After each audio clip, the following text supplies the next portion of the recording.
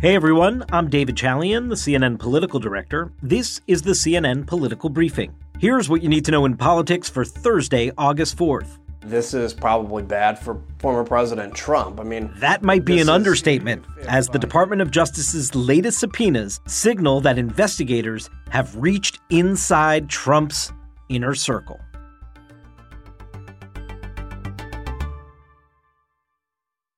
Obviously, the Select Committee on Capitol Hill investigating the events leading up to January 6th, the events of the day itself, that insurrection that occurred at the Capitol, have been very public. It's been the very outward-facing part of looking at what occurred at that historic moment. And yet, what we are learning now is there is as robust an operation that has been largely happening behind the scenes at DOJ that is now creaking into public view.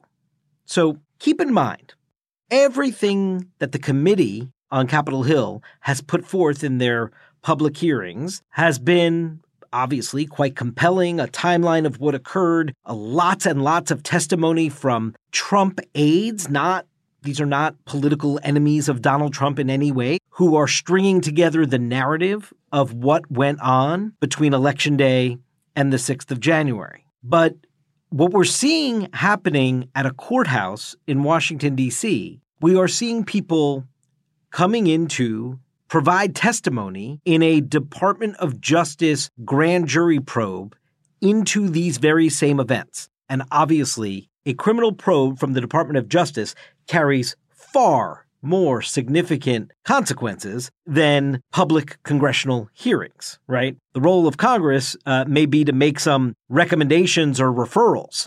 The role for the prosecutors at the Department of Justice is to bring criminal charges and get convictions. And the latest moves from DOJ could not be more threatening to Donald Trump. Former White House counsel Pat Cipollone and his former deputy counsel, Patrick Philbin, have both been subpoenaed by the federal grand jury.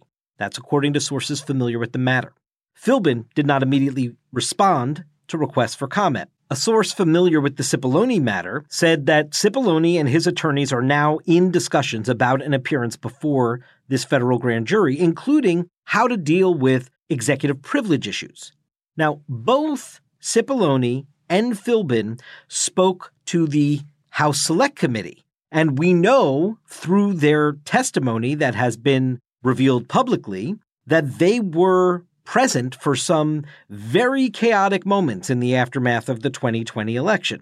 Cipollone was a top voice among a chorus of Trump aides who testified up at the congressional committee, saying that Trump was repeatedly told that there was no evidence that the election was stolen. And yet, there was a real question in my mind and a real concern, particularly after the Attorney General had reached the conclusion that there wasn't sufficient election fraud to change the outcome of the election. When other people kept suggesting that there was, the answer is, what is it? And at some point, you have to put up or shut up. That was my view. You may recall there has been quite a bit of criticism of DOJ through much of this year when it comes to this matter. Whether Democrats on the Hill did not believe Merrick Garland was being aggressive enough, or even some Republicans like Kinzinger and Cheney, who were on the January 6th committee, who had concerns about the pace of any potential DOJ investigation into all of this. Well, now that we see that Trump's White House counsel and his deputy have been subpoenaed, this DOJ investigation has clearly reached not just inside the West Wing, but basically to the door of the Oval Office. We're talking about very senior people around President Trump. Here's Republican Adam Kinzinger, who serves on the January 6th committee, with his take on what these developments mean.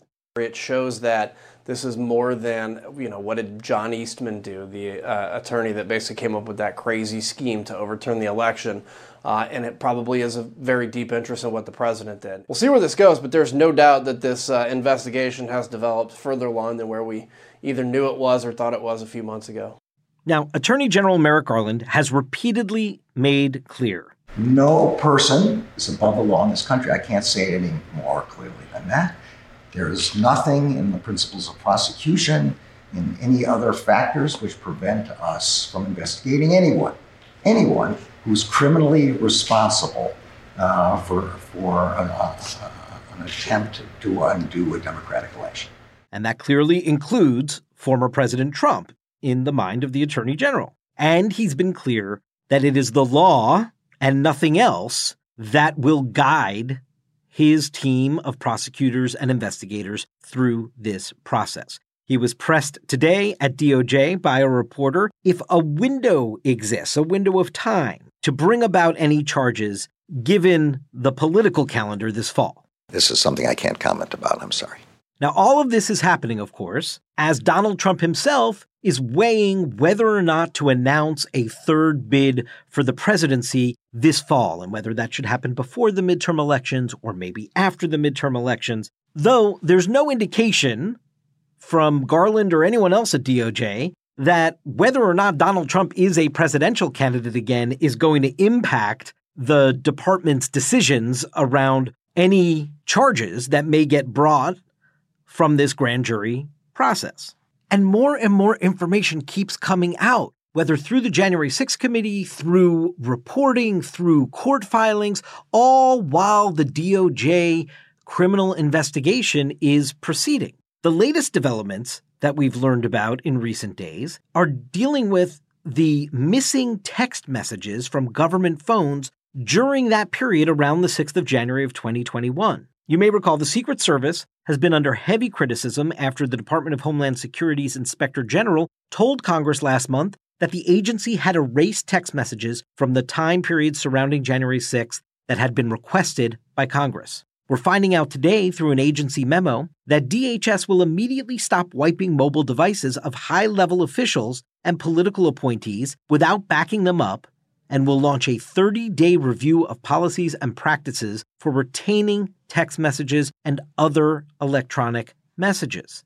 We also learned this week that the Defense Department wiped the phones of top departing DOD and Army officials at the end of the Trump administration, deleting any texts from key witnesses to events surrounding the January 6th attack on the Capitol. That is according to court filings in a lawsuit against the Defense Department brought by a watchdog organization. CNN has also learned from two sources familiar with the matter that the Secret Service is thinking about potentially changing its current policies and may also temporarily disable text messaging on employees' cell phones. The agency has said it cooperated with the Inspector General and the allegation that it maliciously deleted these text messages. That is a false allegation, and that the texts were only lost during routine phone replacement for their agents and staff. It's unclear what any text messages said, but as the panel and agencies conduct their own investigations into exactly what happened on the 6th, any information, obviously, would be useful to help piece everything together. And it clearly raises a ton of questions as to why these messages around this critical moment in time have disappeared. That's it for today's Political Briefing. Thanks so much for listening, and please take a moment and be sure to follow us wherever you get your podcasts. We'll talk to you tomorrow.